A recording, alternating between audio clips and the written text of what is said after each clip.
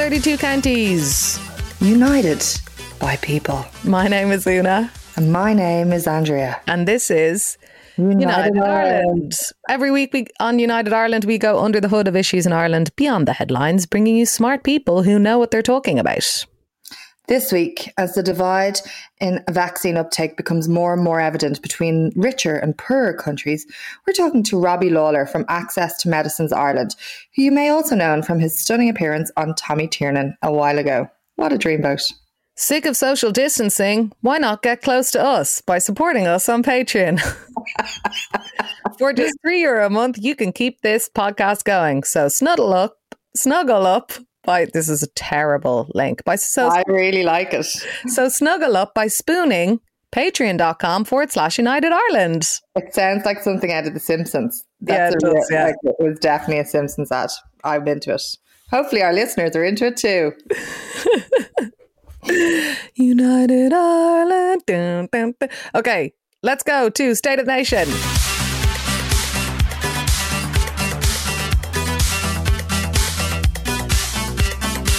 Your first State of the Nation entry brings me joy. Well, I feel like usually this is very political heavy, but you know, we're bringing the good vibes because the common cranes, the birds that deliver babies. No, that's storks. Oh, rats. Crap. Similar though, similar. Okay, perfect. Nature foils me once again. Common cranes, those beautiful birds that are not the deliverers of babies, hatched 2 of their very own baby chicks earlier this year in Ireland. And it's the first recorded birth of cranes in 300 years. It is the 3rd year they've nested here, so there is an indication that they will re-nest again next year, and hopefully the crane hatchings are going to rise. Woohoo! And this is this to do with re-wetting boglands? It is. It is. Our favourite topic. Our favourite topic. Yeah, wet them up. Wop. Wet ass boglands. Sorry. I'm putting this into the State of the Nation as well. Did you see the sign language person signing along to WAP the other day? No. I would highly recommend our listeners and you look up this video of somebody doing sign language to wet ass pussy. Amazing. I do feel that WAP could be a really great kind of influencer campaign for the future of Bord na Móna as well. I think Wet Ass Pete is a really great, well, as they struggle to get public buy-in to their transition, I think it would be great. Cardi Bog. Contact details can be found on our website if you'd like to discuss this campaign further, Bord na Móna. Yes, we are available for very expensive and very niche consultation. Okay, what else is going on? Oh yeah, I was looking at the video of the skateboarders protesting in Temple Bar. They have protested a couple of times now. 14 and 16-year-olds were brought inside and beaten up and had an ashtray thrown at their head. And the skateboarding community came out and protested outside the Temple Bar pub. And it was just a very heartening protest where they just were standing outside going, come out and say sorry. Like, it was very polite, and the demands seemed to be like very basic of like, just say sorry. And yeah, that's it. Yeah, so the details of that assault, they're allegations, obviously. When the 2 teenagers had an altercation with security, and that is being invested by the Gardaí. So we'll see what the outcome of that is. But yeah, there's something very, I mean, like the skateboarding community is very strong in Dublin and elsewhere around the country. I thought, yeah, you're right. There's something so just like sweet about what they're asking for, like a simple apology. But also it kind of highlights the lack of infrastructure for skateboarders. And for teenagers generally. And that, like, we have the likes of Weaver Park, which is amazing, but that they are being eradicated from the likes of the Temple. What's that plaza place? Portobello. No, the Central Bank. Oh, the Central Bank, yeah. Well, at least we have donuts. It's going to be a giant Krispy Kreme, which is such an amazing contribution to our cultural landscape. demands for the live event sector to get going are really gearing up, aren't they? Niall Byrne, Niall Nine had an amazing piece actually kind of laying out that it's over 500 days closure now and that this so-called roadmap has not been published. I got a press release yesterday from the people who run Electric Picnic. I don't know whether it was MCD or Festival Public or who was sending it to me. But it was basically like 12 reasons why Electric Picnic should go ahead. So, you know, I suppose looking across at like Latitude and other festivals in the UK, now we don't necessarily know what the outcome of those large gatherings are yet, because if there have been any infections or whatever, it will take time for them to show up. But, you know, the points that they're making that the people who are attending will be fully vaccinated. And then when you look at, you know, the sporting events, which are just have always been prioritized throughout the pandemic, like how many conversations were there on radio about when and where, you know, football teams can train and can have their matches, and a lot of them kind of actually, apart from the initial pause, even though it was very difficult, obviously kind of got back up and running more than live events did. So, you know, having the situation where you have people in a stadium, I know it's a different kind of controlled environment,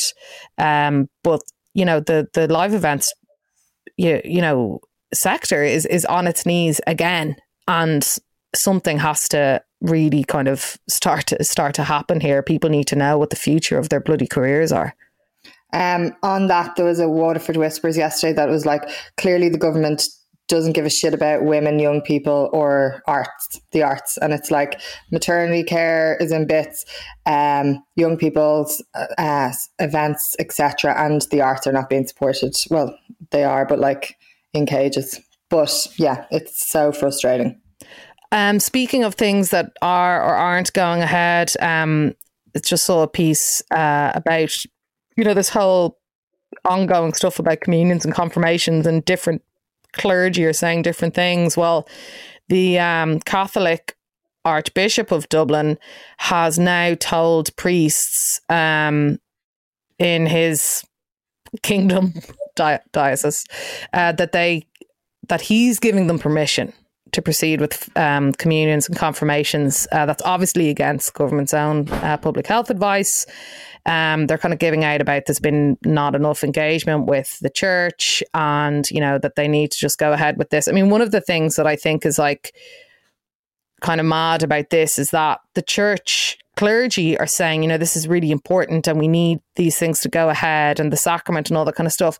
I have literally never heard a child or a parent discuss communions or confirmations in religious terms. It's all about rite of passage in a social and age kind of lens, the social aspect of it, getting the money, all that kind of stuff. Not being left behind. But we don't want to generalise, because obviously religion is very important to a lot of people as well. And also, if we're demanding a roadmap for the live event sector, it's fair enough that we should be doing the same for people who are sweating to eat their paper bread. Yeah, I think, no, absolutely. But I just think it's funny that you know, the clergy is saying one thing about its importance, but like, I would say the majority of parents and families are just, it's like a social event that was paused in the same way that, like, obviously it's not as big for most people as a wedding or a birthday party or something like that. But, you know, this kind of thing that kids have been looking the Irish Catholic would disagree, and that it's very important to them. Cool.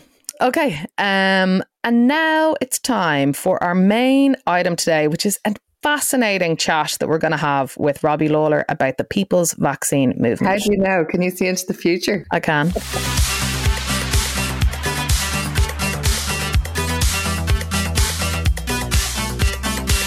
While Ireland's vaccine rollout continues to benefit from huge enthusiasm and take-up from the public, in other parts of the world, poorer countries have been left struggling to secure vaccines. This is a global pandemic, obviously, and it requires global cooperation and solidarity to create the global protection that we need.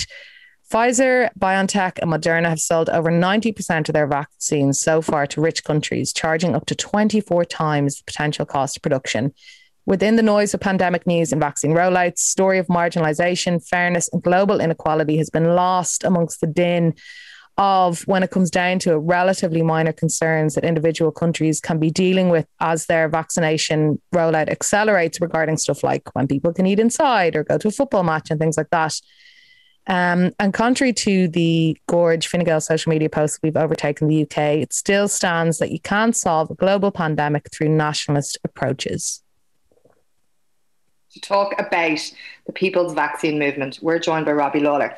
He is the co-founder of Access to Medicines Ireland, HIV activist and co-host of the Pause Vibe podcast. Good morning, Robbie. Good morning. How are you? Good. How's it going?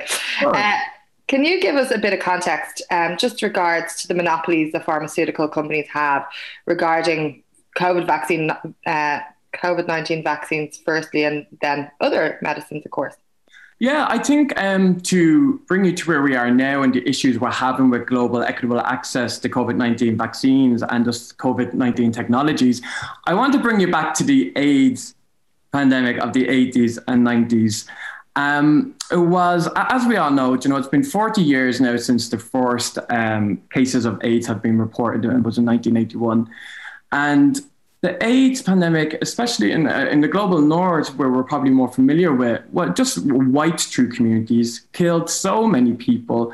There was so much fear and trauma around HIV and, of course, AIDS-related deaths. And that was definitely the case up until 1996, where we got great medication. The medication I am on today.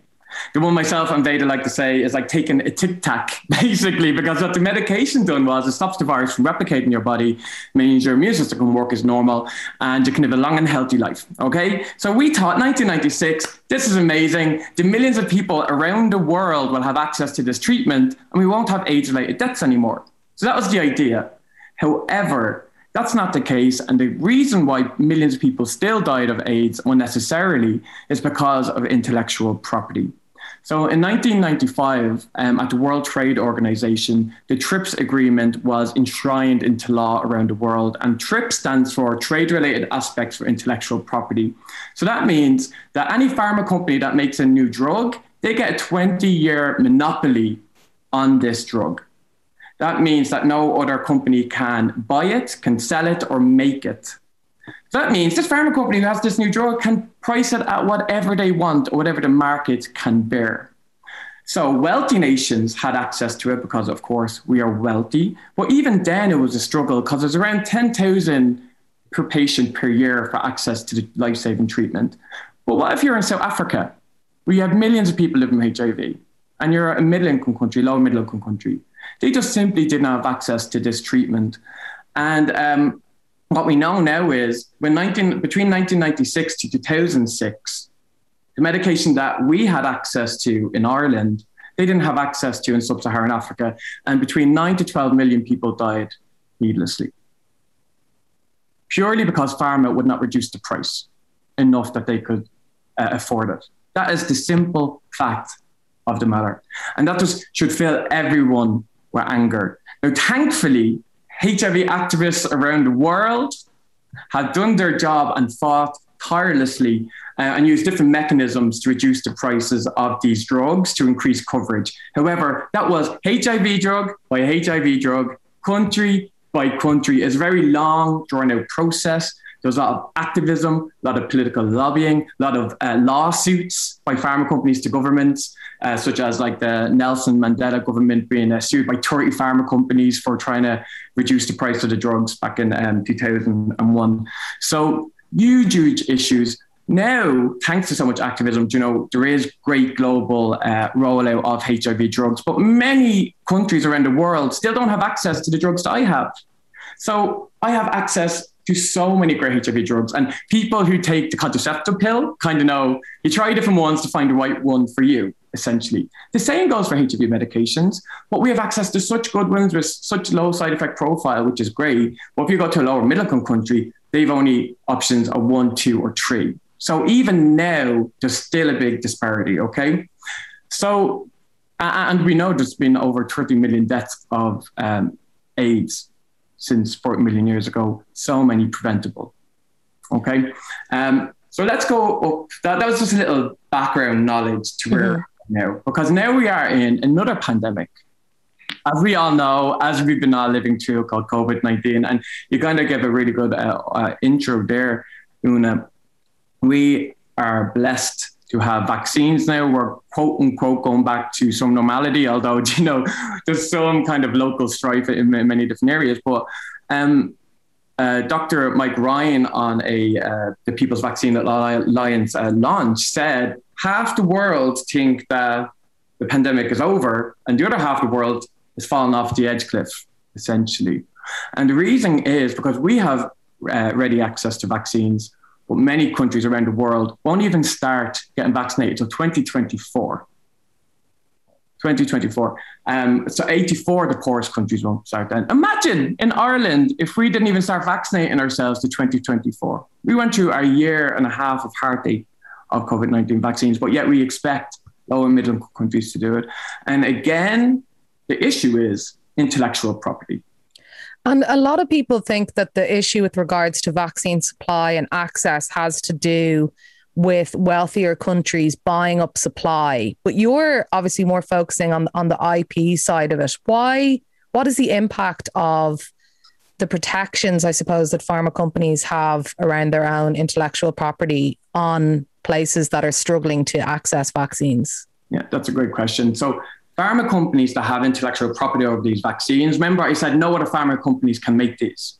So there are hundreds of pharma companies around the world who are saying we actually have the capability of making these vaccines, but they can't make them because they're going to be sued for billions if they try and make them. So that's what intellectual property does. It gives the patent holders all these rights that no one else can make them. So it's an artificial scarcity of vaccines because we have vaccine manufacturers around the world saying we can make millions more of these and try and export them around the world. But you're not allowing us, and they're not allowing us because pharma companies don't want to lose their profits. And that is kind of basically the crux of it all. Now, there's this thing globally. I remember I said the TRIPS agreement was enshrined in intellectual property law in 1995. Well, there's one great initiative called the TRIPS waiver, and that's what we're calling on the Irish government to support. And what that will do is it will waive all intellectual property rights, just not patent rights.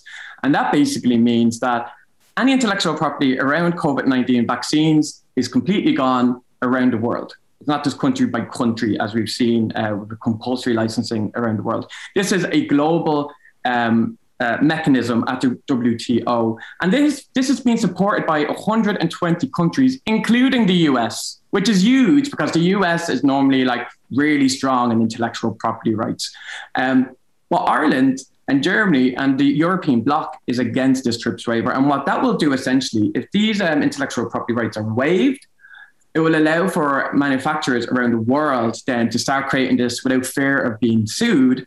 Well, another big part of this, and something that we should push for completely, is that lower and middle income countries, they don't want just donations. They don't want just charities. They want the right to be able to manufacture these vaccines and therapeutics and diagnostics in their own countries. And if the intellectual property rights are waived, well, then we can allow that to happen. And then we'll have capacity in the likes of Africa, in the likes of Latin America, to create mRNA technology, which is amazing when we think about emerging diseases or how vaccines can be used for HIV or the Zika virus, as we're seeing. So this should be a global good, but not, it's used for extreme profiteering during a global crisis. So this is something we're really pushing for. Can I ask a question? And I don't want to come in as like on the side of the big pharmaceuticals. Here's Andrea with her big purse. But like, let's say if I made the technology and I spent years developing it, I invested in it, I had like my teams, I paid them for years, I paid for the labs, I blah, blah, blah, spent a fortune. Is it not fair enough that then I would be able to be like, hey, I spent all this money, like, no way, Jose, am I giving it away? That is a great question. And I almost feel like I planted it on you because this is one of pharma's big pushbacks. And it's just completely untrue. Like the AstraZeneca Oxford vaccine, 97% of it was funded by taxpayers. 97%. So they didn't even put in the investment, but yeah, they got all the intellectual property. Why? Because it's really interesting, not to get conspiratorial here, because this is actually well written about. Actually, Oxford did want to not patent it and to make it a public good, but Bill Gates came in and intervened. And honestly, he's although he works in global health, obviously his money is in intellectual property. Like, look where he gets his money in. So he's a real, and he actually intervened and made sure that they did actually patent this. So it's not a global public good. However, they did say that they're not going to profit from it during the pandemic. However, we have seen slips in that already. And these contracts are really not transparent about how much individual countries are paying for these vaccines. And they have the right then to up the price whenever they deem the pandemic to be over, AstraZeneca, not when the World Health Organization would deem it over. So that's a big one. Then we think of Moderna, basically funded by the National Institute of Health, which is taxpayers' money. So it's all taxpayers' money that made into the research and development of these vaccines. But pharma companies are quite good at doing clinical trials. Like public health institutes aren't really, but we're the ones who do real blue sky research, the risky research with public health money, I should say public taxpayers' money. Pharma do the clinical trials, they get the patent for 20 years. And what's really interesting is you don't see one venture capitalist in the world who puts billions into a project and doesn't ask for a stake back. That's what we do. That's what our governments do when it comes to the research development of new drugs. So pharma. And we have to kind of let go of this poor pharma narrative. You know, we used to call a blockbuster drug in the pharmaceutical company making sales of 1 billion. What The Intercept has recently come out to show, well, it was back in March, that Pfizer is going to make, is it 9 billion in sales overall, or 4 billion or 15 billion in sales overall, but 4 billion in purely profit. And Moderna is the exact same with billions, and so is AstraZeneca. They've already made their billions from publicly funded research and development. So why are our governments then so against this TRIPS waiver? Exactly. So what they would think, this is a great question, and it's a question that I want governments to really self-reflect on. They really need to self-reflect, and we need to push it. They get the pharma lobby. We know the research has showed that pharma have upped their lobbying expenses by millions, maybe not hundreds of millions, by millions and millions. And every time one campaign group lobbies the government, pharma lobby them 1,000 times. And in Ireland, we have there's lots of big pharma are based here in Ireland, but we shouldn't see that as a negative. We should see that as leverage. We should see that as leverage to use our stage on the global stage and what all pharma here and a relationship with pharma to say, you've made your billions with publicly funded research. Now is time for the TRIPS waiver, and now is time for you to share the technical know-how for other pharma companies around the world to make to make these treatments, to make these vaccines. That's what we need to do. But the government aren't doing that. And a lot of the time when we lobby politicians, or what politicians that we're hearing from, such as Micheál Martin or Leo Varadkar, they're saying intellectual property is not a barrier here. And if they say that to you, they're doing one of two things. One, they're misleaded. The pharma saying, if you don't give us intellectual property, we'll never have innovation again, blah, blah, blah, even though it's all publicly funded or mainly publicly funded. So they're being misleaded. Secondly, if they say that to you, they're lying to you, because there's not one health group that doesn't say intellectual property hasn't been a barrier to access to global vaccines around the world. And there's 120 countries who sponsor the TRIPS waiver. The majority are lower and middle-income countries who are hit time and time again by access to treatment because of intellectual property. So this is what our government is saying. And unfortunately, they're under stress. And you were talking about it last week, Andrea. You know, sometimes I feel like I'm in a country full of lobbyists. But people have to know that the best lobbyists and the best people who can make change are the voters. But we need to do it in mass to make them change and show what the public priority is. And that's why the People's Vaccine Alliance is so important in this country. And I hope that everyone can support it. And I suppose that's why I'm here today, to appeal to the humanity of that. Tell us a little bit about that alliance. What's the crack with it? Yeah, so it's set up over the last month or two, and basically it's big health organisations in Ireland who came together because we understand the devastation this is causing across the world. So we have the likes of Oxfam or ActionAid Ireland, Kovlov, Irish Global Health Network, and Access to Medicines Ireland, which I'm part of, and we all see from our friends around the world the devastation this is causing. It is collapsing health systems around the world. It is devastating families. In Ireland, we had the PUP payments. They don't have that in Uganda. It's either you go out to work or your family starve. That's it, even if you are ill. Economies are being devastated all over the world. Governments are collapsing all over the world. And we came together because we knew that there's strength in numbers and strength in power and strength in, I suppose, in our outreach to the public who know that that we're not lying to them, basically. And we have contacts within the government, and we thought we'd be stronger together. You can look at the work we are doing on peoplesvaccine.ie. And on that, it gives you very simple things that you can do to help us in this fight and to kind of make the world a more fair and equitable place. And for us not to prolong this pandemic longer than it needs to be. I know we've all heard it before, but it needs to be said, no one is safe till everyone's safe. Because if we're not going to get everyone vaccinated till 2025 in Africa, let's say, new variants are going to come up.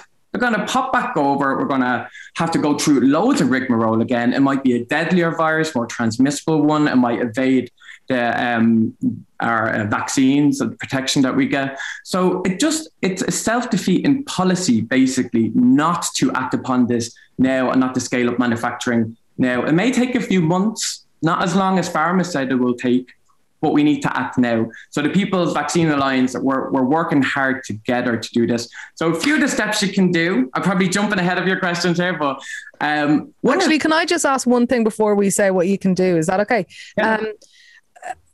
How about the comms on this stuff and the messaging on it? Because I know a lot of people who are obviously critical of any like massively profiteering industry like Big Pharma had this weird conflict, I suppose, when all of the vaccine development and research was happening, where you found yourself kind of cheerleading for these massive like companies going like, I really hope they make a vaccine, but then also knowing full well how this industry operates and how devastating certain pharmaceutical quote unquote innovations have been, from creating the contemporary opioid crisis in the States, or, you know, discovering really vital drugs that people need and then like jacking up prices to benefit shareholders.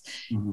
And you mentioned like the Bill Gates aspect of it there. And yet at the same time, there is so much misinformation and disinformation and conspiracy around pharmaceutical companies that is not valid. Whereas the other criticisms that are actually targeting their profiteering and their total protectionism and stuff around their IP are. So how can we actually have this conversation openly without fueling things that actually are completely inaccurate or conspiratorial? I have a lot of these talks. Unfortunately, my brother's an anti-vaxxer, and sometimes it just breaks my heart having chats because there's no talking to him. But a lot of what feeds into it is this anger and conspiracy of pharma companies. I'm like, you're going to be angry of pharma, be angry for the right reasons. You know, none of this like crap that doesn't make any sense. You know, I know people who work in the pharma industry, and they work so hard because they really want to get the best medicines out there for people. So this isn't a crack at people who work in the pharmaceutical industry at all. This is the game in which they are playing, and this is trade policies in which we need to fight for, because pharma companies, they're doing their job by boosting up these and by doing intellectual property, because within the CEO's contract, their number one goal is to maximize profits for their shareholders. That's their number one goal, because that's the game in which we allow them to play. So it's a really good one. I don't really have the answer myself to that, but I do think one big failing, I suppose, of the activism part that we do is that when you say intellectual property rights, people go, oh, I don't understand that, blah, blah, blah. It may seem too technical. We need to hear from the people who do not have access to treatment. because that's what it ultimately comes down to, and it's not just people not having access to COVID vaccines around the world. We have seen people who didn't have access to or can be the cystic fibrosis drug, Luxturna, the gene therapy to help fight blindness, Sofosbuvir, the cure for Hep C, we had to ration out because of the high prices, so really real issues, a Pembro for cervical cancer, really real issues we hear time and time again in Ireland, even still, because of these. And they're the ones who can really push it. But unfortunately, and maybe for them rightly so, they say, HSE, why won't you pay for this? This will save me. Rather than, pharma, why you caught pricing this so high in the first place? We need to change the argument and to use the different tools we have to reduce the prices and put the spotlight on pharma, not on the HSE who have work within a limited budget. For example, Susan Smith, who is the health editor in the Sunday Business Post, was in 2019, in February, she's like, we're already nearly exhausted our drug budget, the HSE drug budget. And that was 2 months into the year. So even in Ireland, we're running out of money because they just keep jacking up the price. Do you actually look at a graph of the drug price trajectory of medicines over the years? It's gone way, way, way up. And we're only expecting it to go up, up, up. So from not even just from this pandemic point of view, but from our own HSE and the opportunity costs that come with high cost of medicines, we need to tackle this at a World Trade Organization level. And we need to get Ireland on board to collaborate with other countries around the world which are fighting for this. And I'm going to make a point here as well.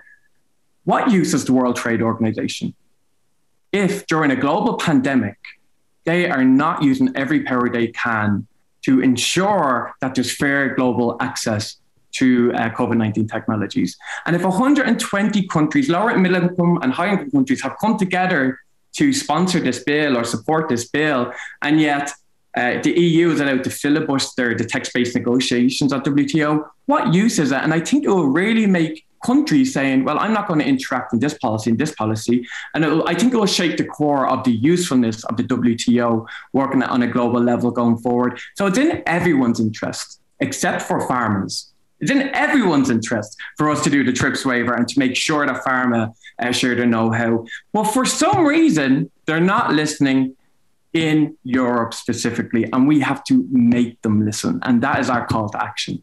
I think it's so funny as well, because don't you know, when you see the US and their health service and you hear all the stories of the price of insulin being jacked up and people can't afford their insulin treatment. And this is exactly the same thing that's happening, and Europe are the ones blocking it. And we kind of think that it's, the US and their health service is so in bits, and like this is actually happening in Europe.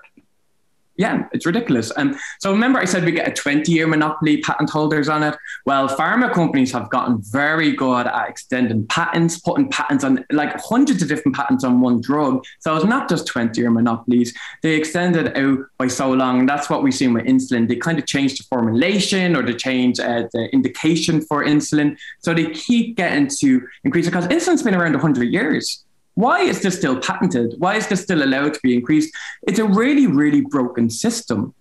Even the EpiPen in Ireland, we see examples time and time again. And again, pharma are just doing their job, but it's our job to make sure that we actually have a fairer system. And this isn't fringe ideas. So there are ways that we can change the system that have been supported by the World Health Organization or the UN High-Level Paper on Access to Medicines and health groups all around the world. So there actually are different economic models in which we can incentivize research and development, but isn't patent-driven. Mm. And also what we do see, and I saw you do quotation marks when you say about innovation and patent, and that's a really good question.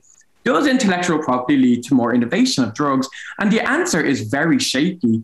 Like the likes of Mariana Mazzucato and Joseph Stiglitz, Nobel winner for economics, says actually intellectual property stifles innovation, because why would pharma put all this money into risky research, innovative research, when they can just slightly tweak a drug and get a 20-year patent on that? And we've seen that now with loads of cancer drugs coming out. They only slightly increase the quality of life and potentially will increase your longevity in life, potentially. But yet they get 20 years market value and they get to increase the price. And because that's the new drug out, that's what's being prescribed. So that's what it leads to. It's the public, it's the universities that do all the risky blue sky research, because we're not afraid to say this is risky, but this is worthwhile doing. And you must ask yourselves, where did mRNA come from anyways? This whole technology, it came from universities, public money. Okay, so what can we do? What is our listeners going to do today to make this end? Well, first of all, just talk to people about this issue, because I think we need to burst this bubble that it's over for us. It's going to come back to bite us in the ass. So I'd recommend that. I would also say that educate yourself more in it. For example, you probably all follow Majo Riveras on Twitter. She's Paraguayan, from Paraguay, Cork, and she's a great activist for access to medicines. And her whole family in Paraguay, they don't have access to the treatment they do. So really listen to her story and understand the urgency behind this. She's done a great podcast on Irish Global Health Network. Global Health Talks. It's really worthwhile listening to. Go onto the peoplesvaccine.ie, and there are a few steps you can do. One is to sign in a petition. That's it. We've all done that, but we all know that they can work when they have lots of signatories. So do that. You can do that now. It takes 2 seconds. The other thing you can do is just this tweet function of tweeting your TDs, because the Dáil is in recess currently at the moment. So they may not be in office, but I tell you now, they're all on Twitter. So what you can do is you can just put in your constituency, it finds your TDs for you, and it has this pre-programmed tweet you can send out that's like, this is an important issue, why aren't you supporting a people's vaccine? That takes 2 seconds as well.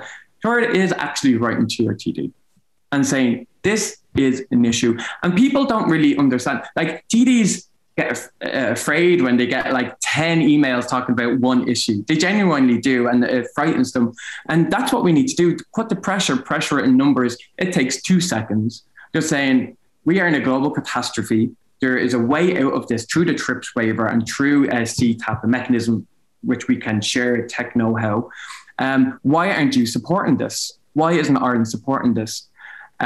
So they are very concrete things you can do. And then, of course, support and follow the People's Vaccine Alliance as well on Twitter. So I think they're very simple but concrete things we can do. Brill. Robbie Lawler, co-founder of Access to Medicines Ireland, thank you so much for joining us. Thanks for having me.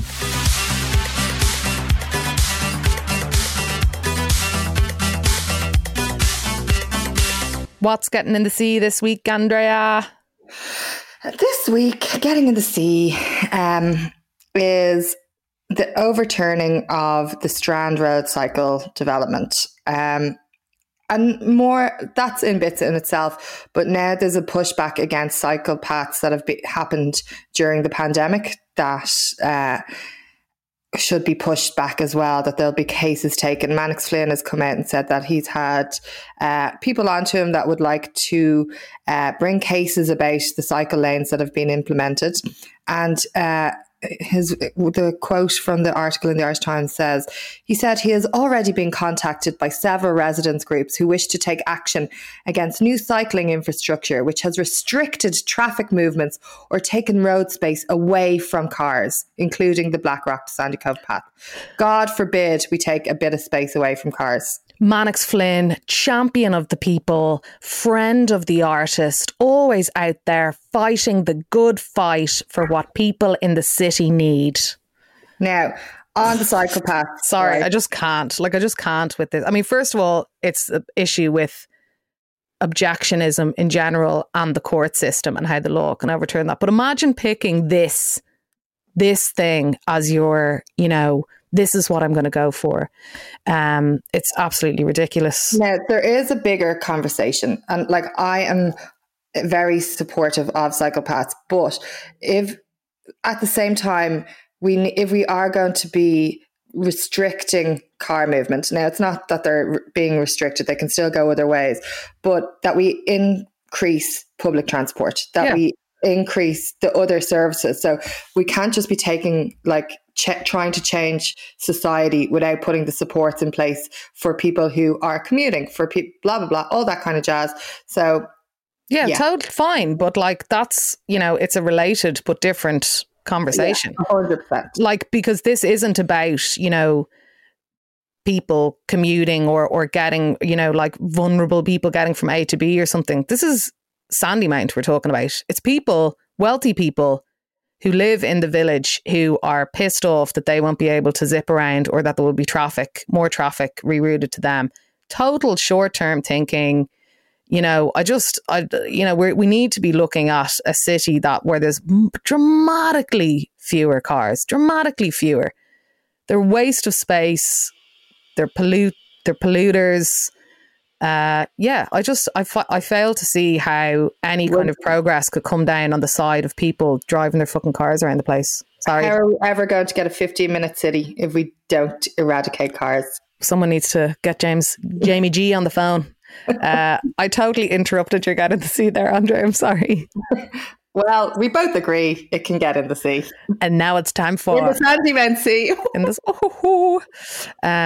Walk your mile out there to the tide and get in the sea. Okay, and now it's time for It's Bananas.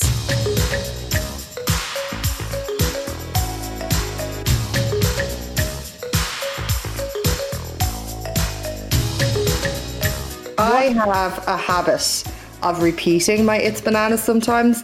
And usually it is to do with whitewater rafting. But I'm going in again for maternity restrictions. How in God's name and Goddess's name is these maternity restrictions still going? There's so much pushback against it, yet the political will doesn't seem to be there to force parents to be able to see the birth of their own children. I just can't get over the fact that it is a conversation that is continuing.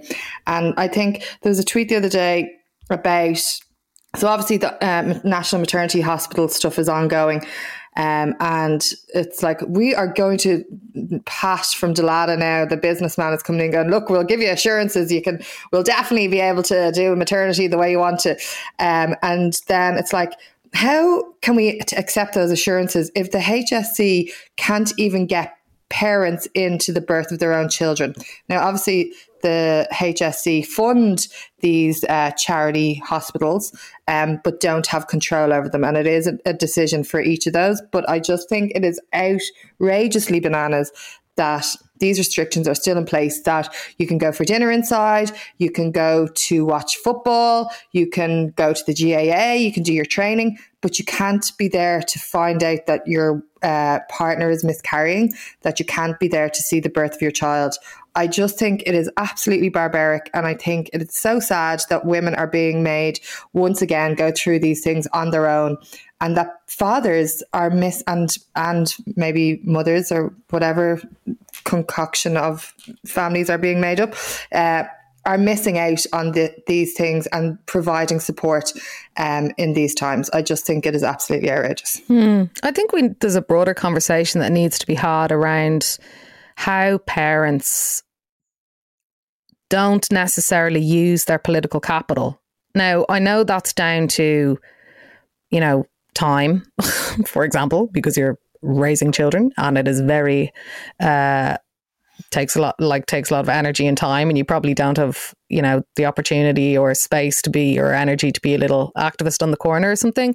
But when you think about how many parents there are in the country and how political parties, particularly Fine Gael, Fianna Fáil, are all about young families this, young families that, yet some of the biggest issues that we face in this country, from maternity care to the insane cost of childcare to the religiosity in schools, don't seem to get the type of public lobbying power or activism or street level protest that other issues do.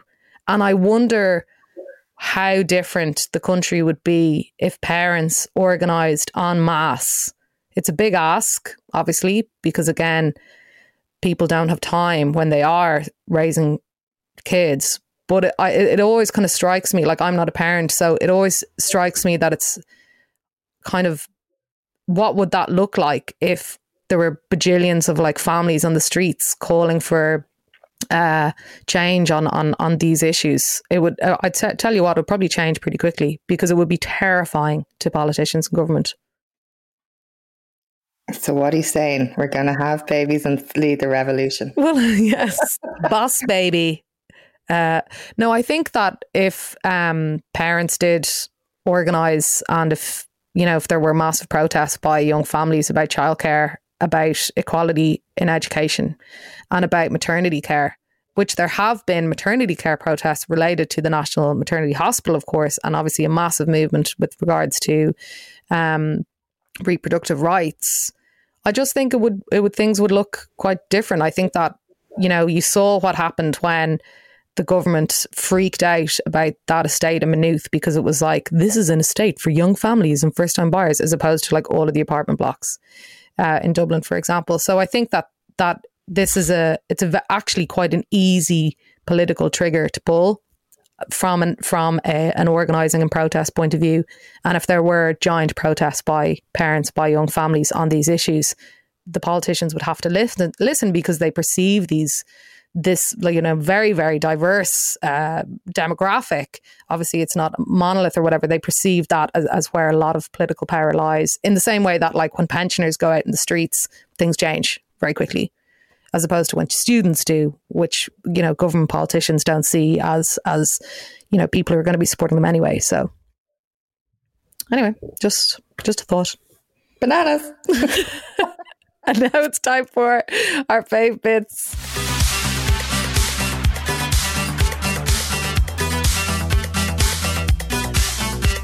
Andrea, I want to hear about your fave bits and brighten up my day. My fave bits this week was listening to Annie Mac's last show at the weekend. It was very emotional. It was lovely to watch. It was lovely to see her getting to say goodbye. It was full of tuna chicken rolls, absolute bangers. And je love Annie Mac. My other fave bit, and you can listen back to it, and I would highly recommend it. My other fave bit, sweating. Like, my mouth is literally drooling every time I look at it. Anything to do with it is the House of Gucci trailer. Oh my God, it's been like every image that's been released. Like, imagine the 80s tacky love fest that I have in my head. It's literally coming out in this trailer, and it's like Lady Gaga as an Italian 80s tack machine. Oh, I can't get an absolute enough of it. And it's really reaffirming and giving validation to my eye of tack that people are also loving it. It's like, guys, thank you. I've been talking about how delicious tack is for years, and now you're getting on board with it. I'm so happy. It's high camp, although I am confused by the fact that Gaga seems to have a Russian accent in it. Who cares? Who cares? Even just better. Let the feast of beauty go through your eyes. Oh, I am fizzing for it. That is definitely like a style with the girls and cocktails. Can't wait. My other fave bit, it's not, well, I suppose sport is culture. The two high jumpers having their moment where they both got gold and they were going to like split it, and they're like, can we both have gold? And then they're like, yeah. And then they jumped all over each other. It's like, this is the best thing ever. Oh, it was just so gorgeous. It was just, that's sport. If you ask me now, that's sport. I loved it. Oh, it just makes me so happy. And also I thought this was lovely. The vaccine designer, Dame Sarah Gilbert, has been made into a Barbie. Like the doll. Oh, that's interesting. Yeah, that's it. Like, is that a major deal? I think if you were to look at children loving playing with Barbies and dolls, and the journey they've gone on from being these big-titted, long-legged, blonde-haired bimbo dolls who are now becoming dolls of vaccine designers, that's a fucking big deal. I love it. Yeah. I'd love to see what the conspiracy theorists say about that. No, I don't want to know. The great fave bits. Yeah, what are yours? So my fave bits, I was on my holidays last week and I was in Beara again. Well, I'm obsessed with the Beara Peninsula. And I went to see a forest there which is like a rainforest that has been fenced around and got a guide to it, and it was just so beautiful and gorgeous. It's like a cool, as in temperature wise, rainforest, which all of our hills should be covered in if we didn't sacrifice them to grazing animals. And it was magical. And I saw loads of different kinds of lichens and mosses and ferns and ivies and different kind of trees. And I heard a jaybird, and it was gorgeous. Can I interject there for 1 minute? You can indeed. I always do this in Your Favourites every single week. I'm like, oh my God, I forgot one thing. But this is big news for our listeners.